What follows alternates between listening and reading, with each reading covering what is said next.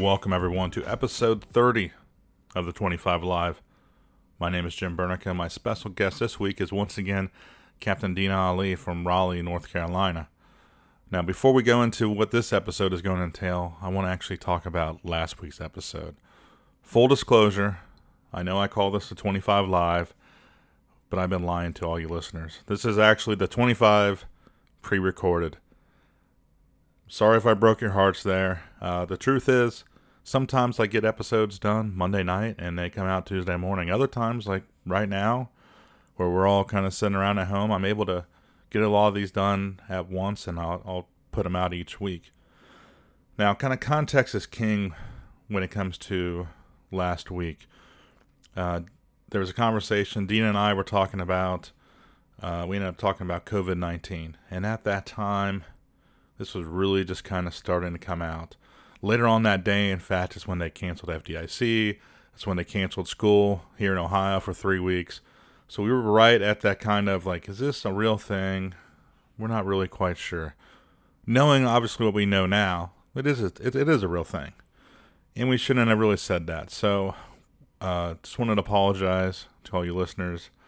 I think it's part of what we do as in the fire services. We're kind of dark, sense of humor. We kind of make fun of things. But at that time, and looking back now, it doesn't sit right. So I just want to take a moment and apologize to you for that. If you're still going to hang out and listen to me, that's cool. We'll actually talk about now part 2 of Dena. I knew going into this with her, because she's so knowledgeable in so many different things, that I was going to have to split up episodes with her. So part 2, we're going to really just talk about firefighter wellness. It's going to be about sleep. It's going to be about fitness, nutrition, wellness exams, and how she kind of puts just all that together in order for firefighters to have that longevity, enjoy their career, and enjoy their life afterwards. So without further ado, let's tag Dena back in. All right. Welcome, everyone, to the 25 Live. With me again is my special guest, Dena Ali, captain from Raleigh, North Carolina. So part 2. I'm so excited to have you back. Thanks for joining us again. Thanks for having me back. I can't believe you didn't get tired of me the first time. No. I knew going into this that we were going to have to break this up, or we were going to end up with a behind the shield kind of record type of thing, which is great, but it's just not necessarily my style. So last time we went all into the behavioral health realm, but you've got this, and I haven't talked to you about this, and I'm going to nerd out here for a moment, and I'm sorry if you're not going to follow me on this. Maybe one or two of my listeners will, but you have like the Infinity Gauntlet. Are you into Marvel at all? Don't judge me, but no, I'm not. Remember, I was into cops and chips, like all the real stuff. That's okay. Okay, Chicago Fire is still my favorite thing on Wednesday night. My purple guy Thanos, who looks like Grimace from McDonald's, he gathers all these different stones, and they're like the Wisdom Stone and the Time Stone and all this kind of stuff. And that's what you have, but they're all like firefighter health stuff. So whether it's the behavioral health or the sleep or the fitness or the nutrition, the wellness programs, I mean, all that kind of stuff. You have all that stuff, and you're using your powers for good, for firefighters. And that's my moment nerding out. That's awesome. Only 2 people will say that is awesome, but thank you. That's awesome. And it's not like I even it's not like it's some natural gift of mine or I have some natural ability. It's really just the way pieces fell in place for me. Like I went back to school and I had these assignments, and luckily the school I went to, it's the University of North Carolina at Pembroke. It's a brick and mortar school here in North Carolina. Their public administration program is just incredibly top notch. And every class was focused on finding problems and correcting problems.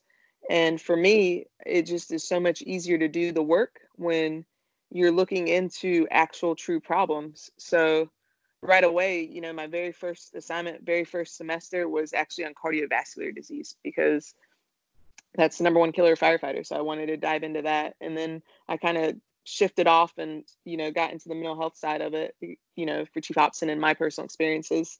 And then it was neat because then towards the end, uh, I got better at the research and I was able to recognize how everything interrelates. And the most fascinating pieces to it were that some of the same problems that, like sleep disorders, somebody that's having issues with sleep could, see that manifestation in their mental health, their physical health, and then the solutions to all of our big problems: cardiovascular disease, mental health, sleep disorders, cancer. It was incredible how I saw the solutions were all very similar. It all surrounded, holistic, social, practices. So it was neat that towards the end I was able to just pull everything together. And that you did. And I noticed too, this is just a thought I had between last week. I think you and I are quite different as far as looking at studies. Like you and I could probably look at the same study, and what I'm going to do when I get that study is, oh, great, here's a study, and I'm going to go to the very end and look at the conclusion and read that. You're going to go through the whole thing, and you're actually going to understand everything, which is sometimes, no, okay, most times over my head, and you're going to comprehend all that stuff and put it all together. Am I right about that? I mean, that's an assumption I'm making, but I feel like it's a pretty safe assumption. So the way I look at studies, I don't look at one individual study by itself and, just to read it in its, solely, to look at one study. What I do is I look at one problem and then I go find what's out there on that problem. And I'll, if I find one great bit of literature, and, over the years, I found the researchers that I, realized understood the first responders the best, the researchers that I, realized did good work and were doing the work that I was more interested in. Because you could type in like first responder suicide and a lot of different things will pop up now. And some of it's not good. Some of it's very limited and some of it's very short-sighted. Or you type in, same thing like, heart attacks or, sleep disorders among first responders, and you'll find some research that's not consistent with the other research because it's very easy to get peer reviewed for people in PhD programs. And sometimes they'll do research on an area and they'll only spend 6 months of their life researching that. And they're just doing it for their school, their coursework. Whereas there's other researchers out there who have been doing it for years, like Sarah Janke, you had her on your show, Denise Smith. There's a lot of these researchers out here that they have just turned their focus towards first responder health and wellness. So whenever I look into a topic, I'll look up one of those people, I'll look at what they've done, and then I'll go look at their citations and I'll see the work that they've cited, and then I'll go look into that. And sometimes I don't even read the whole thing. Sometimes I'm just looking for commonalities. So if I'm just interested in learning the relationship between sleep and metabolic disorders, I'll find, a peer-reviewed source on that from somebody that I look up to, somebody I respect, somebody who I know the work is great. And then I'll look down their citations and I'll circle a few of the citations and I'll go look into those and look at that relationship. And sometimes the whole article is fantastic and it's full of, information that I'm interested in. So I'll read the whole thing. But sometimes I'll just read that piece and I'll try to synthesize, these 5 different research studies all found the same results from whatever issue it is, if that makes sense. No, it does. I follow you. I mean, I think I have a slide when I'm talking about cancer where basically I'm showing UC, NIOSH, and Nordic study and all the significant cancers that were found in either 2 or 3 or all 3 of those cancer studies. So I guess I do the same thing. Yeah, I mean, that's it. Sometimes if you just read something from one, or if you just look at one source, you're going to miss a lot of information because every single bit of research out there has limitations. So if you just look at one research study and you try to synthesize it or you try to, explain it, you kind of will miss a lot because at the end of every single one of these studies, it talks about their limitations, how the sample size was poor or how they, did a self-report. And through that, you can't really wholeheartedly like take the data as being reliable. But then when you look at, 5 different people who did something similarly and had similar results, then all of a sudden you start to see how things relate. Exactly. All right, I want to jump into this article that you wrote that was just released in the March 2020 edition of Fire Engineering. All right, so it's Firefighter Line of Duty Deaths Wellness Counts, is what you titled it. Um, right away, in one of the first paragraphs, you have a quote from Bill Carey, and it's saying that in 2007, he's looking at all the different line of duty deaths, and he said 0 firefighters died while advancing hose line inside burning structures. The striking conclusion is that firefighters are dying by causes other than fire behavior and building collapse. And that's basically what this whole article is based off of. What are these other line of duty deaths? If it's not the actual fire that's killing us, what's killing us? Right. And this was 2017. So that article 1 out of 93, he wrote in very early 18, and it was about all the line of duty deaths that had occurred in 2017. So basically what he's found, and what we've known for a very long time, like we've known that cardiovascular disease is one of the number one killers of firefighters. And it's been like this, for, my entire career and my entire life. And now, depending on who's collecting the data, cancer is the number one killer. But outside of that, we know, the vehicle accidents. And this year has been a horrible year for line of duty deaths on roadways. Firefighters being out, at wreck scenes on the highway. But what I kind of zoomed in on was more of the preventable line of duty deaths in the sense of individualized cardiovascular disease and cancers. So you kind of broke it into different sections, and I wanted to just kind of touch on those sections and have you kind of just describe some of the things that you wrote and what you're thinking when you wrote this. So the first one would be fitness. I know as soon as you get off this, you've already bragged to me that it's 80 degrees and you're going to get on your bike and you're going to go. But talk to me about fitness. So in our academies, when we start this career, to get hired, you've got to meet a certain demand for fitness. And in the academy, we're participating in fitness, every day, every other day. We have our tests. And then as soon as you graduate and you're online, all of a sudden it seems like that stops.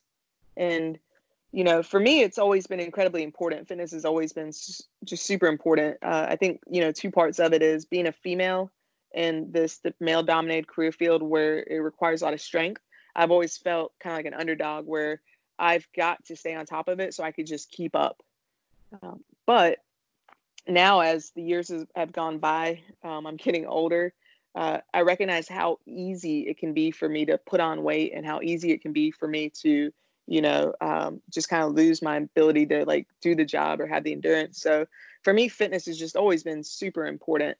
And I look around and I just see for a lot of people, they take it for granted. I've got a younger guy on my crew and he played baseball all through high school, all through college. He's strong. He's naturally gifted. So because of that, 4 o'clock during workout time, he's not always motivated to work out. And, I look at some of the people that we work with who, in their 20s, they were studs. And you see, as the decades go by, it changes. So we just know how important wellness is. And we see that it's not only that cardiovascular diseases are killing us, but also injuries. The number one injury for a firefighter is a sprain or strain. And it's not because, we're doing this incredibly difficult work. It's because our bodies are getting challenged in ways that they're not used to on a daily basis. Whereas if, every day you get in the gym and you get a little movement in, make sure that, you're stretching well, you're utilizing all of your muscle groups, you're not just focusing on arms, you've got to, focus on legs as well. But if your body's used to moving on that call where you might have to move a certain way, you're going to be less likely to get injured. I always look at it as like a rubber band. So, if that rubber band just sits and, dry rots, when it gets pulled, it's going to pop. But if it gets, exercised a little bit, it stays pliable. And when you stretch it, it stretches the way it's supposed to. If that makes any sense. No, it does. It makes perfect sense. How, you kind of said we're great in drill school and then we're left to our own means when we get out. How important are peer fitness trainers to actually being that next step and following you throughout your career? I think they're really important, but not just in the sense of having, somebody who tells you what to do and like tries to do it like a drill sergeant, but just in the sense of somebody who motivates you and, somebody who helps to, keep it constantly varied and finding, just interesting ways to do things. Because I remember early in my career, you got bored with certain exercises. You get on the elliptical for a little while, and then you go see the weights. And when I remember when I first started, the first like couple years, all I knew was like Mondays I would work, chest and buys. Then the middle day I would do legs, and then the last day I would do back. And so I was just lifting weights, and I was missing a lot of pieces of it. And it's just because I didn't know better. And, CrossFit wasn't really a big thing back then. The circuit workouts, weren't really a big thing.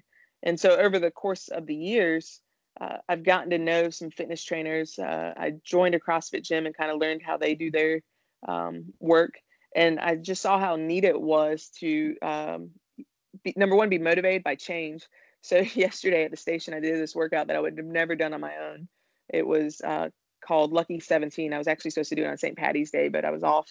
And it was 17 burpees, 17 box jumps for 17 minutes, and you just keep doing it.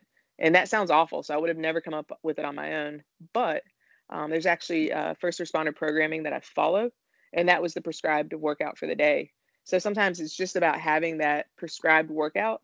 And then the challenge issued, like, hey, see if you can get 5 rounds of this. Go. So for me, the way I kind of see these peer fitness trainers, first of all, for the younger people or people who are already fit, they just kind of add a challenge. They constantly vary the movements, vary the workouts so that, you're getting to utilize all of your muscle groups. They're showing you the right ways to do things. That's another thing that I found. If you don't have somebody, seeing how you, lift or seeing how you move, it can be really easy to fall into bad habits. A couple bad habits that I had, small things like shoulder press. So one of the most important things when you're doing a shoulder press is actually to make sure you raise your arm straight up over your head. And basically the way you realize that you're doing it correctly is if your head kind of goes through your arms. So if that doesn't happen, if your arms stay in front of your head, you're actually moving your shoulders in a way that can cause damage. And something that small that, if nobody saw the way I was doing it, I would constantly just be doing it incorrectly. So just having somebody see like, hey, you need to move your arms back. I was able to shift the way I do that movement, so I wasn't injuring myself. Same thing, for lunges or squats. It's really easy if you don't know how to do it correctly to put your weight in your knees and lean forward. And when you do that, you're causing damage to your knees. Your knees can't handle all that weight. The weight's got to be in your quads.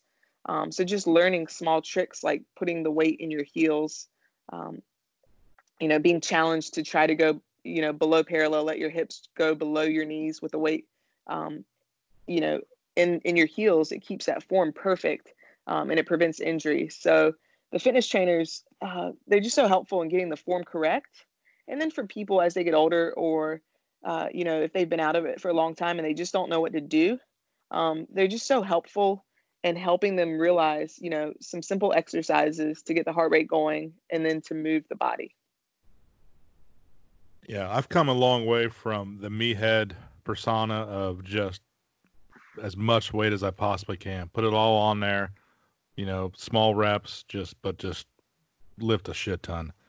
And I've realized injuries come from that, and it's not what I need, being 40 years old now.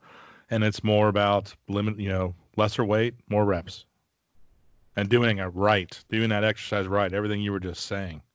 That when you put that extra weight on, that's when you start taking shortcuts. Yeah, I mean, I talked about the fact that I was doing the CrossFit thing. And when I was doing CrossFit, I loved it, but I am just so competitive. Like I'm kind of crazy in that sense. So we, always have the leaderboard, and I wanted to be at the top all the time. So I was constantly like, lifting heavier and going faster, and I was sacrificing form. And I realized, that was happening. So I actually left CrossFit 2 years ago. Uh, and just following this online programming at my own pace, and just recognizing I don't need to lift the heaviest weight, I don't need to have PRs all the time, I just need to keep moving. Exactly. Exactly. All right, now I want to go to the next topic here, and this is there's a lot of meat on the bone here. Let's talk about sleep. I know you've taken a really deep dive and interest in this. You have your own article just regarding sleep and how significant it is for us. So I don't even know where you want to start, but have at it. No, I mean, I think we all recognize in life, we just try to do more. I remember early in my career, at shift change, we're all sitting around and everybody's talking about what they're going to do for the day, side jobs. Generally, it's side jobs, and everybody's getting off and doing something. So in my head, from like day one, I was like, man, I've got to make sure I'm doing something, none of this lazy mess. And so if I didn't have anything planned for the next day, if I was going to get off and go home, when I first came out, I went to our downtown firehouse, and a busier one. And so some nights we'd be up really late, and all I wanted to do was take a nap. Well, if that was in my plan, I was not going to let anybody know, because I was embarrassed to let anybody know that I was going to take a nap.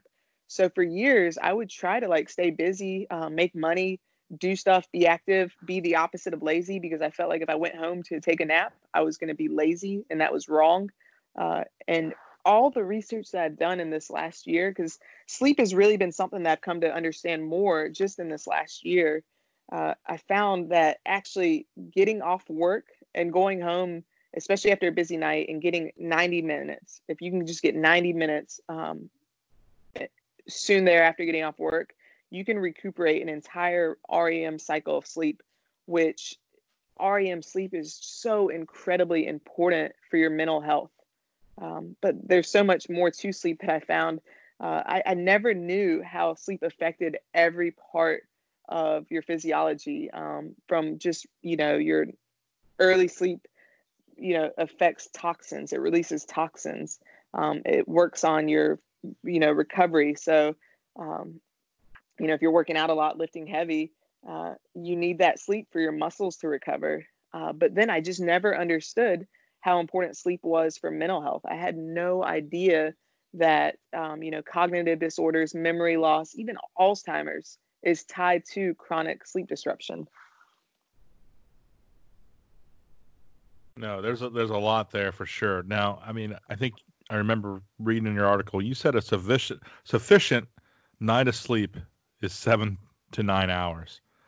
And I ask all my listeners out there, how often do you actually hit that 7 to 9 hours? I'm off right now. I'm in the middle of a nice little staycation at home. I'm in my own bed. I've got no reason to wake up. I mean, I have the opportunity to sleep. And I'm not hitting that. I'm nowhere close to that. So how many, No, and how many of us that are actually still on shift, and I'll be back soon enough, unfortunately. But I mean, that just doesn't even seem realistic, and it shows you because of that how significant naps are when we get home. Oh, and also at work, and that's a whole nother fight, right? right. And luckily, I mean, I'm a company officer now, and so I can kind of say, hey, it's okay. Like my firefighter yesterday, he came in and he said, man, I did not get a lot of sleep last night. And I told him, I was like, please, after lunch, go lay down. So it's neat to be able to, allow that, because I've worked for several officers who did not allow that. But no, I'm with you. I mean, they were probably the first 15 years of my adult professional life, I was averaging 5 hours of sleep. I remember my first 5 years on the job as a police officer, I would get off after night shift at 5 a.m. I'd go to sleep at 6 a.m. and I would be up at 10 a.m. So I was averaging 4 hours of sleep, and I'd go do my entire day. And I was like, man, I got this. And if you can, do it a couple times, you realize that I don't need more than 4 hours. But one of my guys told me something a couple years ago that's kind of stayed with me, and I've recognized it, especially in the research that I've done. He was at downtown, and when we worked together, he was transferred to Briar Creek, which is a slower firehouse. We maybe got up once a night out there. We didn't get up a lot. And one day we were talking, he was like, man, my kids like me so much better now. At first, when he came out there, he wasn't excited because it was slower. He missed downtown, but it didn't take about 3 months before he made that comment that his kids like him so much better, because he said, I'm not cranky when I get home. Like, I'm easier to get along with. And that was a big piece of the research. You said you've got Dr. Matthew Walker's book, Why We Sleep. And in there, he explains it so well and so easily digestible. He explains how chronic poor sleep can really affect your mood, and it can affect emotions. And, I had no idea, but now I see it. Last cycle was awful. There were all 3 nights we got up 5 times. So last cycle I was struggling sleep wise, and I noticed that I just had a shorter temper and I was a lot more impatient. So when you start to pay attention, you start to improve your sleep, you see how it actually affects so many other pieces.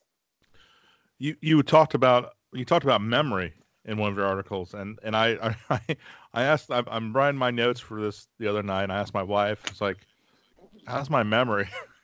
She just looked at me and laughed and was like, honey, it sucks. Like, you don't remember anything. And I'm like, well, there you go. And I was reading her all these quotes out of this article from you, like I got that, I got that, I got that, I got that. Perfect. I need I need to make this more of a priority, which is a whole nother she woke me up today, and I'm like, I just talked to you about sleep. Why'd you wake me up? What are you doing? That's funny. Yeah, no, so throughout the course of a night, you go through your 5 cycles of sleep. You should have 5 cycles of sleep.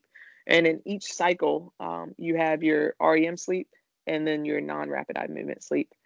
And the first couple of cycles, there's not a lot of REM sleep. Most of it is your non-REM. And that's, it's always been odd to me because the non-REM is considered the deep sleep. Whereas to me, I feel like REM sleep is deep sleep. But the first couple of cycles, you don't have a lot of REM sleep. And then the last half of the night, REM sleep dominates that part of the night. And REM sleep is where you have dreams. So that's how you know if you're getting REM sleep, if you're dreaming. But also, if you're working and you get a call in the middle of the night and you wake up and you are totally confused, you can't walk straight, that usually means that call came in while you were having REM sleep. But REM sleep is so important because during REM sleep, memories are processed and stored. And if the memory is, something that the mind just deems unimportant, it's forgotten. But anything that is important is processed and stored. So if you're robbing yourself of REM sleep, you're robbing yourself of the ability to process memories and store memories. And another thing that was just so neat when I was reading Dr. Walker's book, he said, he talked about practice makes perfect and how we put so much emphasis in life on, practicing so you get it right. Somebody who's getting ready for, one of the examples he used was a piano rehearsal. So somebody who's getting ready, to do, piano recital, they practice late, they wake up early and practice.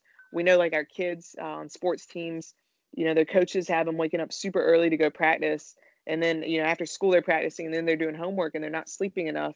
Well, in the book, he explained that it's not just practice that makes perfect. It's practice plus sleep that makes perfect.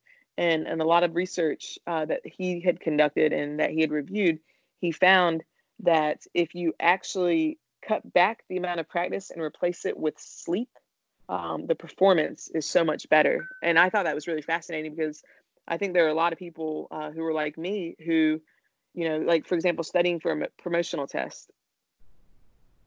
I don't believe, or I wouldn't believe that putting away the book and sleeping would make me do better. But the fact of the matter is, instead of reading it one more time, if you actually, go to sleep, you'll remember it and you'll actually perform better. And that's a fact. But I'm stubborn. I have a hard time believing that, even though I know it's true. I think I did the complete opposite when it came to studying. I think I stayed up late and I woke up early just to study, and clearly I wasn't retaining it because I'm still just a firefighter. Yeah, I mean, yeah, there's so much to it, but I think I guess the biggest piece of it for me is just that knowledge, having the knowledge of how it all interrelates and how it all works. You know, I remember 5 years ago driving down the road and a commercial would come on and it would say, "Do you have shift work disorder? Are you a nurse or a first responder? If so, try Ambien." And I was like, "Oh, that's really cool. They have a medicine to help us sleep better." And then I've since learned that Ambien will actually damage your memory and send you to your grave much quicker than poor sleep will. So it's fascinating to even learn little things like that. And the reason Ambien does that is because if you use Ambien to sleep, it cancels out the active process that sleep is. So it sedates you, so it knocks you out to where you're out.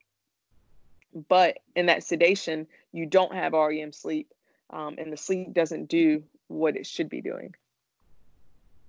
What about like a melatonin? What are you able to get good sleep with that, or not so much? So there's so much conflicting information out there, and I'm not a doctor, because I've read some very smart people who recommend a little bit of melatonin. I've seen products that are holistic that recommend a little bit of melatonin. But my understanding and the work that I've done, and it makes a lot of sense to me, is, you know, for example, and before I talk more about melatonin, I'll use this example because I think it's more clear. So testosterone, if you are sleeping less than 5 hours a night and you're a man and you go get your testosterone checked, more than likely you are going to have like 50% of the amount of testosterone that you should have. You're going to have low T. And so the first thought for people with low T is to get a booster, get injection. And that works in the short term because it increases your testosterone. But then your body recognizes that it's getting that testosterone, so the body signals not to produce it. It works in the same sense with melatonin. So melatonin is something that your body produces naturally. So if you supplement with melatonin, your body recognizes that you're receiving it, so it's not going to produce it. So rather than using melatonin to sleep, a better thing to do is to improve your sleep hygiene practices.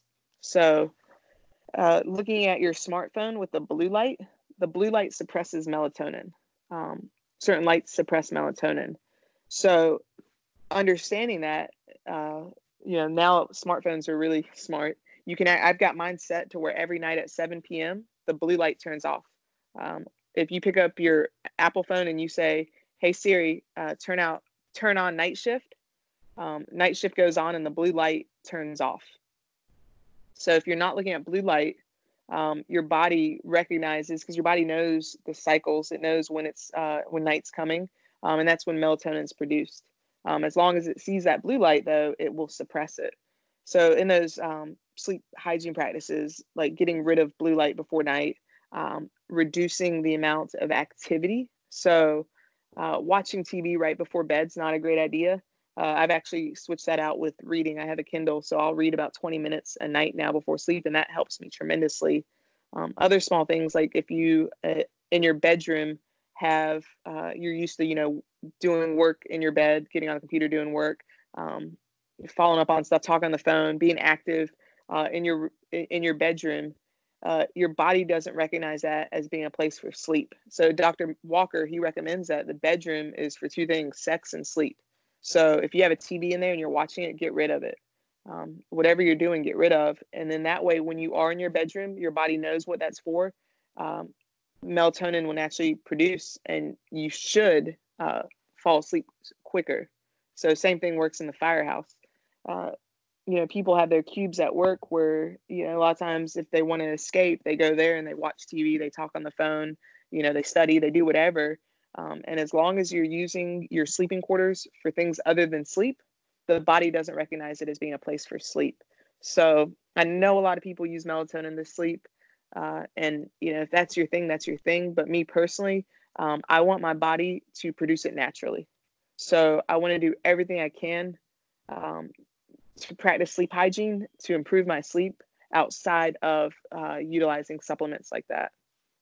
Now, I have seen, and James Gearing, he's interviewed Dr. Brad Parsley twice, who Navy SEAL, and he's now a doctor and he studies sleep. And then Allison Brager, I've listened to her, and they've talked, very similarly about this stuff. And both of them kind of say the same thing with melatonin. But I've heard them both talk about magnesium and zinc, and that those are actually two things that help with sleep. Nice. And I've seen Allison at a conference in Miami, Florida just last year. So she's kind of, I think between her and Jacqueline Toomey, they were the first ones that kind of put me on and say, hey, this is a real thing. And it's, pretty significant. I mean, we didn't even touch on the cancer fighting immune cells. You want to touch base on that real quick? Oh man, yeah, that's that. I think that to me was one of the most. That was one of the scariest things that I read. Just one night of insufficient sleep can render 70% of your cancer-fighting cells ineffective. And it's not just that. Like, they went so far as to look into the flu shot. And so I didn't even understand or realize this, but the week before you get the flu shot, you need to be sleeping really well, because same thing, just like how it renders the cancer fighting cells ineffective, poor sleep can also render that flu shot ineffective, which is insane to me. But through the research, it made a lot more sense. So we know how the inflammatory system works. If you get injured, first, like if you get stung by something or if you break a bone, that area swells. And when it swells, all the cells kind of run in there and do their thing to get to work to fix whatever's wrong or to stop whatever. I didn't understand that the inflammatory process also will take place when you're not sleeping well, because that kind of puts you into a bit of fight or flight. But when you stay in fight or flight, every day, and you have that chronic inflammation, what that chronic inflammation does is actually feed cancer cells. And it increases, I can never say this right, like how it metastasizes. It increases that process through that chronic inflammation. And I just never understood that. So to kind of prevent that chronic inflammation, it's super incredibly important to be getting sufficient sleep. Yeah, I realized like when I made the 25 list, and I listed all the different things you can do to reduce your risk for being diagnosed with cancer. That was not something I really knew of at the time. And I realized since that time, I've just kind of hindsight, I guess. I've said, shit, I should have called it the 30 because there's so much more that I missed that I didn't include on that. So I just call it, like when I teach a class, I just call it my bonus materials. And I dive into the sleep as well. I basically explain what's the point of doing all these other 25 things that you can do. And you do those great, but you sleep like crap, and therefore you're going to increase your risk hugely. No, absolutely. And that's kind of the reason I wrote that article. It was called Sleep, Missing Link to Cancer Prevention. And that article really summarizes Dr. Matthew Walker's book so well. But that was the main reason why I wrote that, because here in the last, couple years, we really turned focus to cancer prevention. And ways to decon, and you're seeing clean cab and all this stuff, and people are working so hard. You're hearing people bitch about managerial organizational factors and how they're not taking care of us and how they need to do this and need to do that. Yet the one thing that we could all do to help prevent cancer is improve our sleep. Such a simple thing, and we're not even looking at it, and we're not talking about it. Portland Fire has done something kind of cool. They have a multi-company firehouse. Only the crew getting the call gets woken up, so the lights don't come on for the other crews. They don't hear the noise. something that small to help improve the amount of sleep that they're getting. So, we're spending a lot of money. We're talking a lot, everybody's pounding their chest and talking cancer this, cancer that, when the one thing very cheaply that we could start doing is just sleeping more and talking about sleep hygiene. Yeah, that's not being discussed. And that's kind of why I just wanted to go into that, because that's something that people can start to change tomorrow without spending money, without, changing practices, changing how we, don our equipment. It's something that you can just start right away. Exactly. All right, let's touch on medical screenings. You ready for that one? It's like when I'm talking to you, it's like I could spin a wheel and I could talk about whatever. So let's spin the wheel, and I came up on medical screenings. Right. I think we all, from what I understand, everybody has their regular physical a year. But I don't think we realize that, a physical alone just isn't enough. And then, I learned, even after writing this article, we lost an amazing assistant chief with our department, Chief Tessinier. He was just one of the kindest, one of the smartest fire chiefs, one of the fittest. He was a runner, and he died of cancer recently. And something that I learned just last week, attending a class, listening to Chief Mizell talk about his experience, was he had a pain that he thought was a result of an injury. And even going to the doctor, when he talked about that pain, the doctor was like, yeah, just rest it. That's from that injury, it'll recover. And they missed that it was actually the cancer causing that pain. So what we learned is, us as first responders, as firefighters especially, we stand a higher chance of getting injured.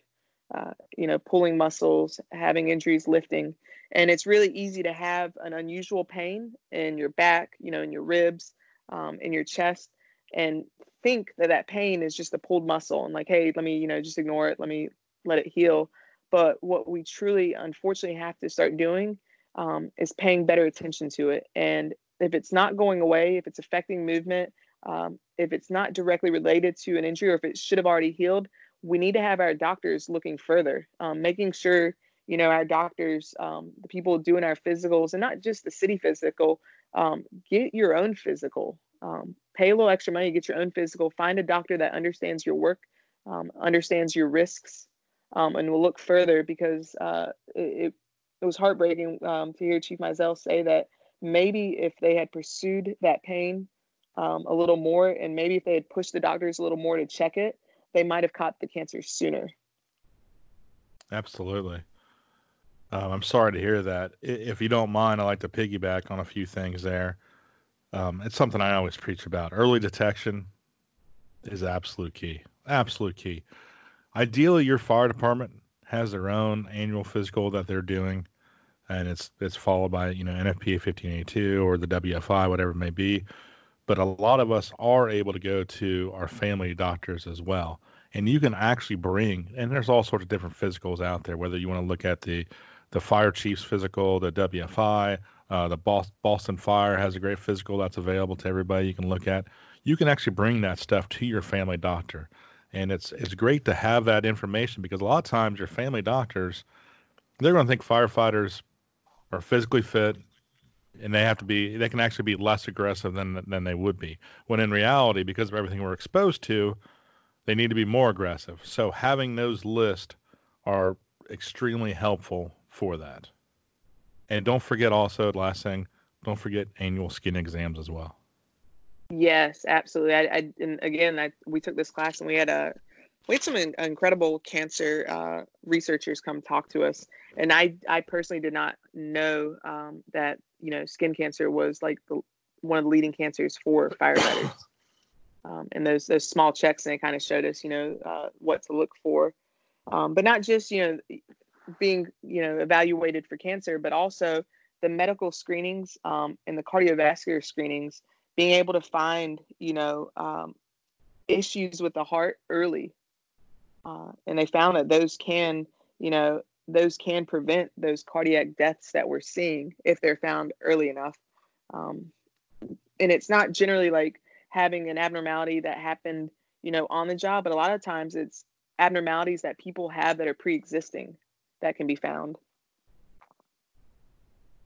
Nice. Now let me ask you this. Let's kind of sum it all up. How can we actually affect this change? I mean, you obviously at your department, you're a company officer. For nothing else, you at least have your crew that you can be a good role model for, and push some of this stuff that you believe in as well. But how would you, for other departments, and including your own, try to actually make some of these changes and for the betterment of just for our firefighters to get through the career, but also enjoy their retirement? I mean, the whole big picture stuff. Well, first, it's much harder than any of us can talk because, I know some of the things that we need to do, and I struggle to affect them. Like, I mentioned earlier, I have the young guy in my crew, and I love doing crew workouts. I love doing like circuits where we kind of all get our heart rate up, we push each other. And for the life of me, I cannot get him to want to do it. He doesn't enjoy it. He doesn't want to do it, and I'm not going to force him to do it. So I recognize, it's so much easier said than done. But I think one of the greatest things is education, and not just the simple stuff that we hear over and over again. Firefighters more likely to die of cardiac arrest or cardiac issues, and eat healthy and exercise and just throw it out there. But like the true research behind it, when I read Dr. Walker's book, it scared me into getting more sleep. Like before reading his book, I was probably averaging 6 hours a night. I was staying busy. But since reading his book and since having that understanding of the inflammation process, of how the mind works and process, and basically he says that insufficient sleep is slow form euthanasia. Like if you say you're going to sleep when you're dead, you're going to get to sleep a lot sooner than you anticipate. So that education kind of, made me want to change my habits. But what I Are found, you like me where? No, I'm sorry, I cut you off. I should have let you keep no, it's going. okay. No, it's No, fine. it's okay. Have you found yourself to where? Because I've noticed this. I noticed that I was having because I still do all this union stuff and everything else, and plus, I mean, I'm just a busy guy. Um, and I've realized that I was falling back into the bad habit of scheduling stuff my first day off, off a shift, in that morning, and I've kind of I got my butt kicked, and I was on just on fumes, and I've realized and all this stuff that's going on right now where most meetings and everything is canceled anyway. I've come away with the attitude of I need to do a much better job of clearing out that first day off in that morning. That is I need to schedule it, but I need to schedule it for sleep. Is that kind of the same thing you do now? Oh yeah. Now first, like, and when you read Walker's book, he'll explain to you that you cannot make up, like you can't have 6 days of bad sleep and then have one day where you make it all up. It doesn't work that way. Like it's actually you have to have that good practice, that good habit. But no, I'm with you. The first day of our 4 day break is my rest day, so I don't work out that day. And then also, it's not just for sleep, but it's just kind of for toning down. Like I try as hard as I can not to schedule anything that day, and it's less for the physical health and more so for my mental health. Like just being able to like hit the pause and relax and enjoy a little bit of life, to me is so important. And that made me think too. I want to go back. I forgot to touch on this when we are talking about sleep. What are your thoughts on our shift schedule? Like, what is the ideal shift schedule for us? Because we're gonna have to work nights. Somebody's gonna have to work nights. Emergencies still happen. We just can't skip out of those, which would be ideal. It's not possible. It's not feasible. So, what kind of shift would you recommend? If you could have whatever shift you wanted, where would you go? If I could have whatever shift I wanted, we would switch to 1 day on, 3 days off. So the 24/72. Um, and with that shift, and a lot of like around New Jersey, a lot of places there are already doing that. That shift is it eliminates our mandatory overtime. So right now, a lot of fire departments, we have a 56-hour work week. 56-hour work week. So with that 24/72, it actually brings it down to the 40 or 43-hour work week. So to me, that would be optimal. I saw somebody shared Seattle's schedule with me last week. I think it was George McNeil, and it was 1 on, 2 off, 1 on, 4 off, 1 on, 2 off, 1 on, 4 off, and that one looks incredible as well. But so you hit it. We can't go to 10-hour shifts because then somebody would be working night shift, and even working a 10-hour shift, but working night shift is dangerous. The World Health Organization um, called sleep deficiency a probable carcinogen, and night shift workers are in that category of people that are at greater risk. So, if we change the schedule to where somebody's always working daytime, somebody's always working nighttime, those people always working nighttime are going to be worse off. It's just a fact. So I absolutely will not advocate for going away from the 24 hours. So if we stay with a 24-hour shift, it's incredibly important to get the proper amount of recovery between. So what we work at the Raleigh Fire Department is not optimal because we're 1 on, 1 off, 1 on, 1 off, 1 on, 4 off. So 2 days I come back to work and I haven't had enough recovery. So with that, one of the schedules that isn't optimal, but it's feasible and a lot of people are using and they like is that 48-96. So 2 on, 4 off. And a lot of people look at that and they're like, oh my God, 2 days back to back, that's terrible. But every time you get off work, you get ample recovery. And then you only commute one day. You clean the station that first day. You go to the grocery store that first day. You do all of the busy work, cut the grass, all the busy, silly stuff that, needs to get done, gets done that first day. And then that second day, you should have already gotten, all of the groceries. So you shouldn't have to go back to the store. You can actually stay in bed a little later than if you would have had to wake up at home and come to work. So you can try to sleep in till 8.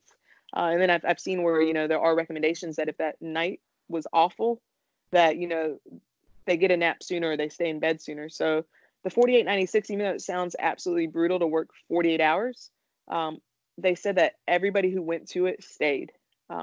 Once people started working that shift, they did not want to go back to what they were doing before. So that's definitely one to look at. But honestly, I know we've got 3 shifts, our A, B, and C.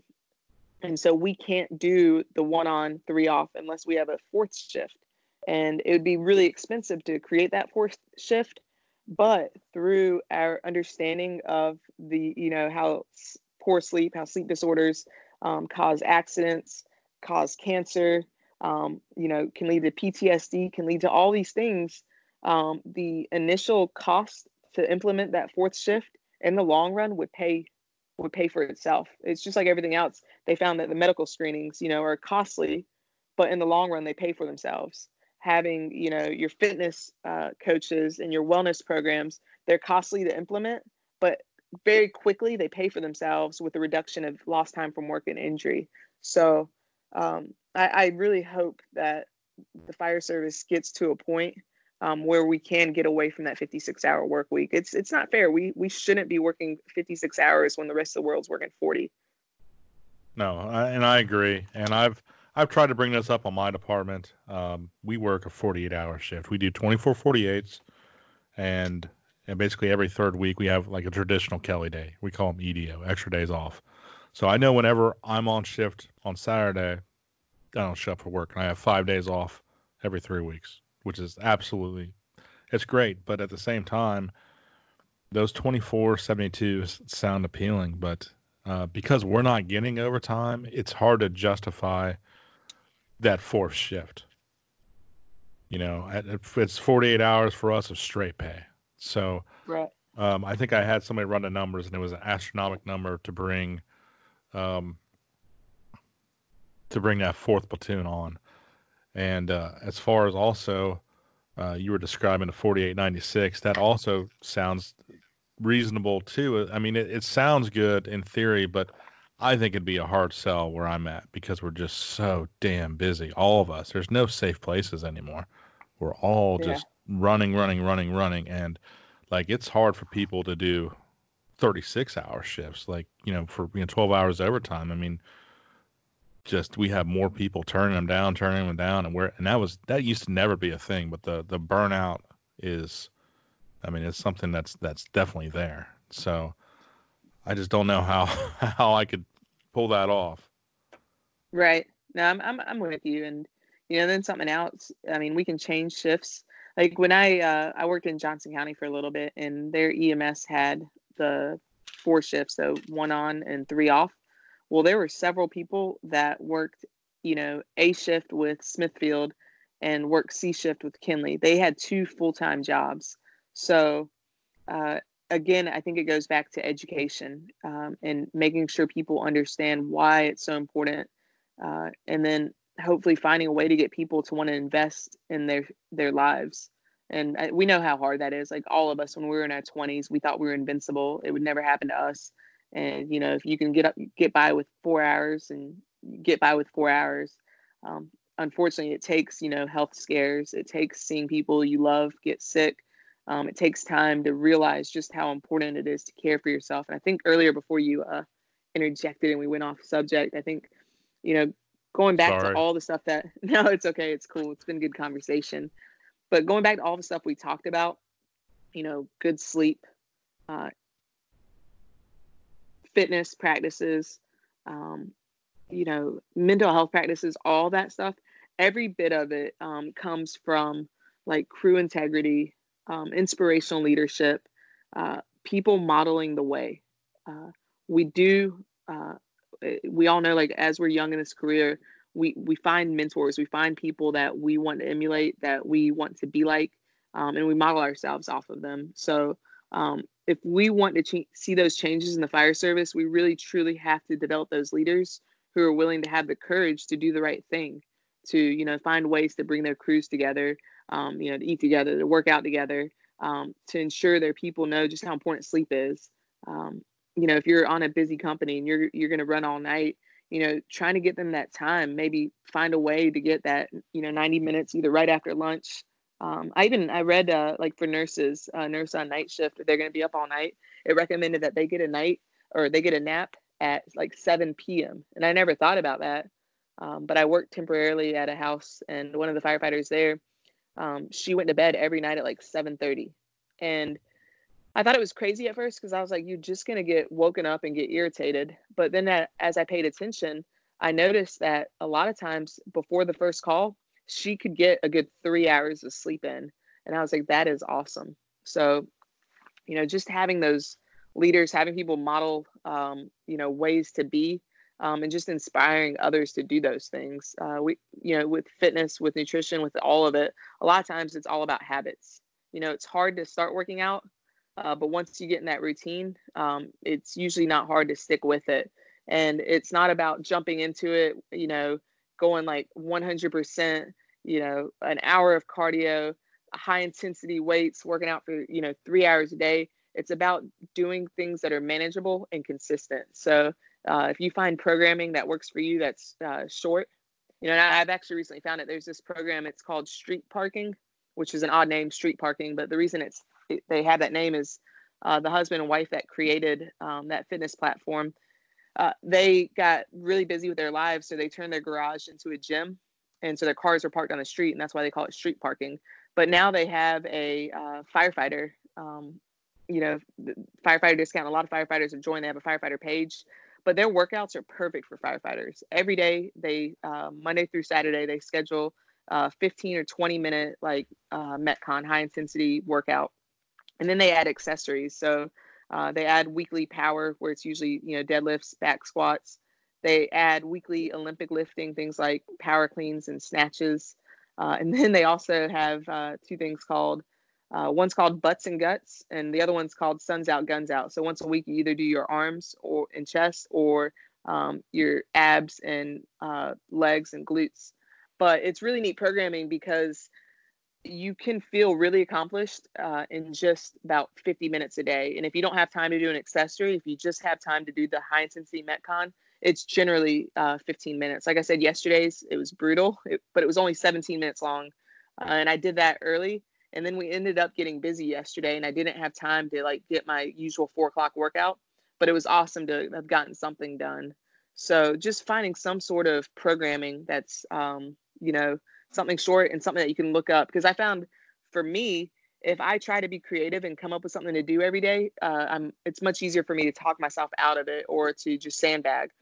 But if I'm following some sort of programming, and it says Monday, this is the workout, it's much harder to, deviate. So, if somebody's looking for some sort of fitness programming, and they don't want to spend money, like the street parking, for me, for all first responders, is $15 a month, and I think it's totally worth it. But there's also like 555 Fitness. They have an app where they post workouts every day for free. Brute Force Sandbags, they have an app with workouts every day for free. I was going to mention them. Yeah, they're awesome. I have my sandbag. Like right now, with the gyms closing and everything going on, that sandbag and following that programming is so awesome because I can get like a full workout with just one piece of equipment. And then, are you familiar with O2X? Yes. Yeah. So in my article, I kind of hit on them, but you can get the I think what's the name of that grant? Is it like the AFG? I forget the official name of it, but you can actually. Yep, AFG, you're right. Yeah, the AFG grant, and you can actually apply for that, and it will cover like O2X coming to your department and doing like a 4-day workshop. And in those workshops, they do a pretty awesome job going over, nutrition, fitness, giving you ideas for some fitness programs. And a big thing that they hit on that I hope to see the fire service as a whole move towards is a lot of mindfulness. And I don't want to say the word yoga because it will turn people off, but effective stretching.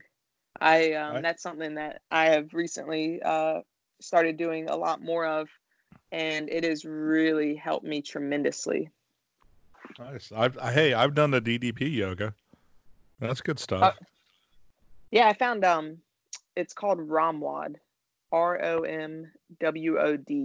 It's $12 a month, and I've seen where departments can buy an account for their entire department. I see a lot of people doing it in the academies, but you can download the app or you can log in, and it just walks you through a 15-minute like stretch, and it's almost yoga, but it's not quite yoga. It's mainly stretching.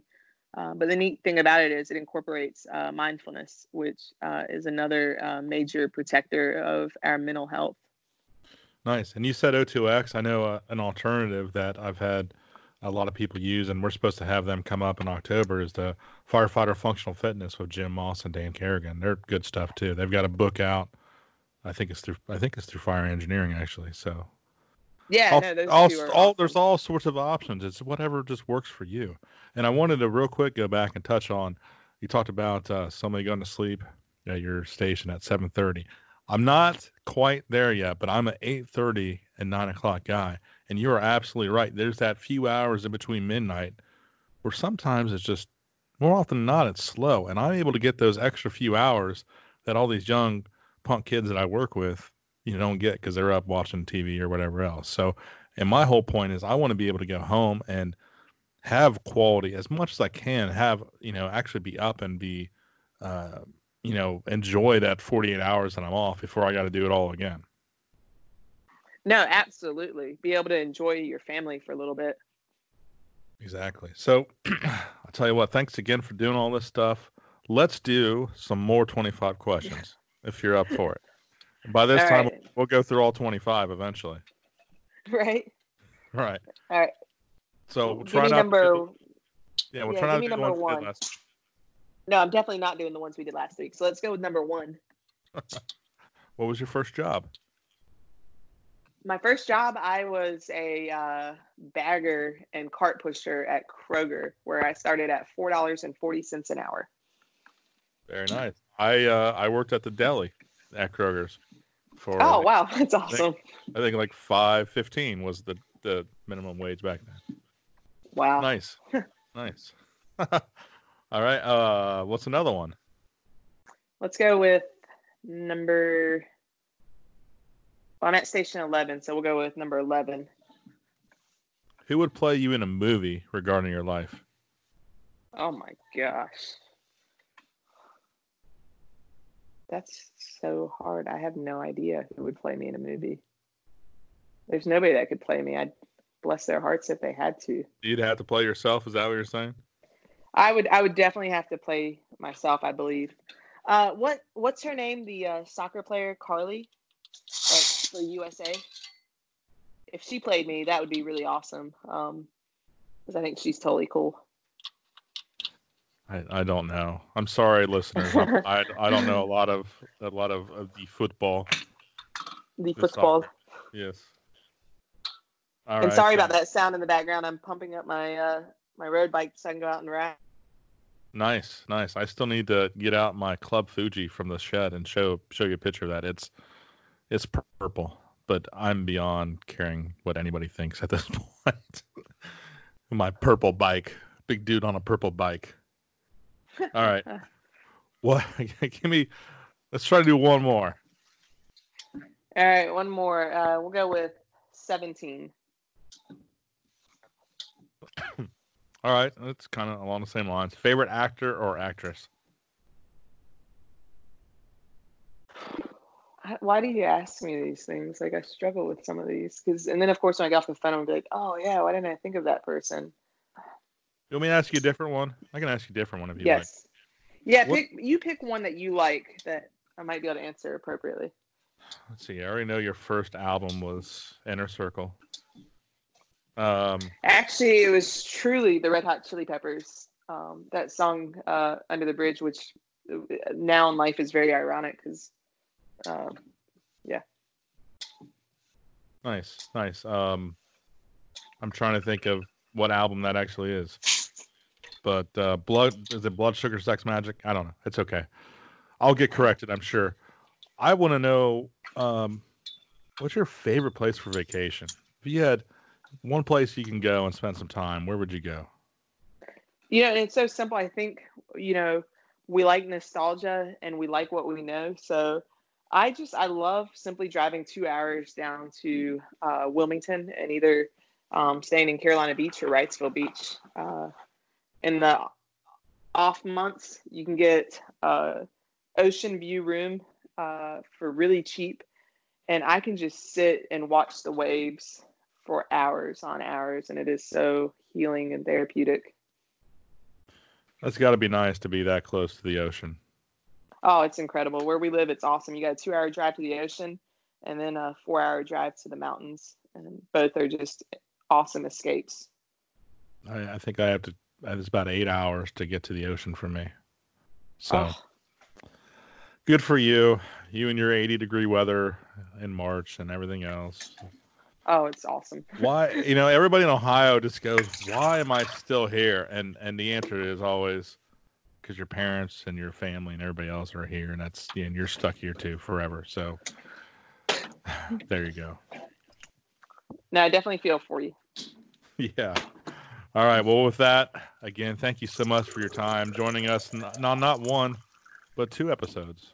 You feel as you fill up the water, she's ready to go. Like she's you can hear it. Shut up, Jim. Leave me alone. Yeah, no, I got a bike. That's perfect. I'm filling up my water bottles now too. Yep. Nice. All right. Well, thanks again, and I'm sure I will talk to you later on whenever you want to write yet another article. Add some other Infinity Stone to the gauntlet. Hey, so speaking of Behind the Shield, can you get James Gearing on your show? I think that would be a cool episode to have.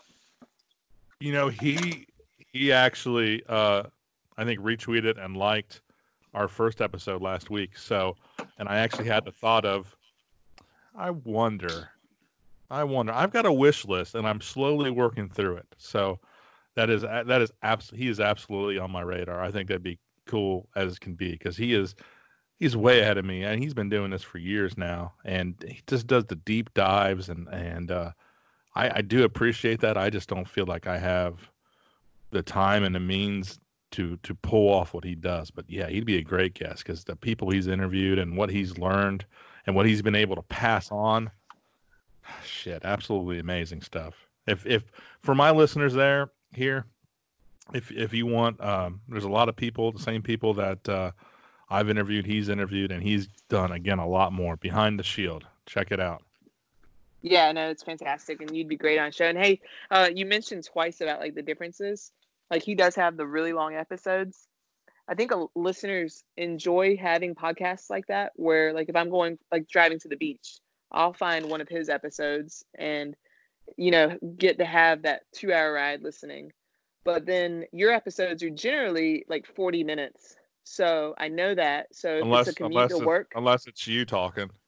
I know we never stop. We're terrible. So I think it's good that there's like different podcasters have different styles, because I think as listeners we pick and choose depending on what we're looking for that day.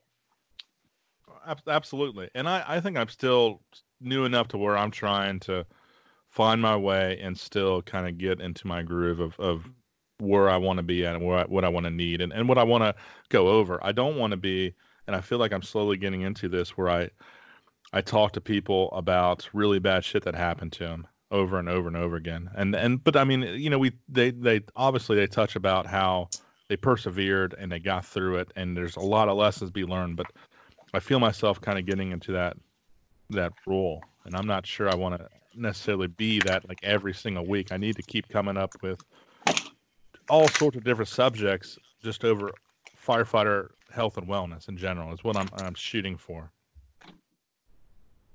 Yeah, well, today that's what we did, so that was good. Yes, you helped me with that. Yes, you didn't say anything. Yes, we had that episode the week before, not this week. But people need that. A lot of times your experiences in life, because it's so hard to talk about bad things and you don't know how you're going to be judged or perceived. Sometimes listening to somebody that reminds you of yourself on a podcast is extremely healing and helpful. So even though you don't want it to go that way, just know that it helps a lot of people, hearing other people's stories. So I'm not saying I don't want to do it. I just don't want to make it to where it's every single week. That's what I'm doing. Right. No, that makes sense.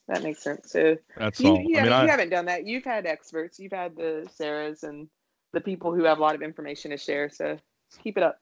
No, I have even a list in front of me. I want to talk about foam stuff because there's so much PFOS, PFOA stuff going on right now. I want to talk about clean cab stuff.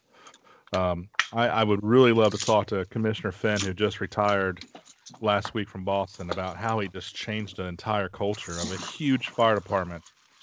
And even in your state, North Carolina state, Brian Orman, he's on my list too. Awesome. Doing all the research. So, I kind of have a list in my head and I'm just slowly knocking it out. And you were on that list and I checked you twice. So it's perfect. Awesome. Thank you. See, this is the first podcast I've done twice. So thanks for doing that for me. All right. No, well, it was either do it all at once or just, we'll just sit down twice and do it. And it all worked out. But anyway, now I'm really dragging you. You could have already been on the road and doing your probably what? Are you going to do a century today? Negative, but I am going to go out for a good 30 miles, I hope. Perfect. All right. All right. Well, again, thank you, Captain Dena Ali, Raleigh, North Carolina. I appreciate you, awesome. and I appreciate all you listeners listening to the 25 live or the 25 pre-taped. It's live to you and me, right? Right now. All right. Thank you, dear. I appreciate you. All right. We'll talk to you next time. All right. Bye.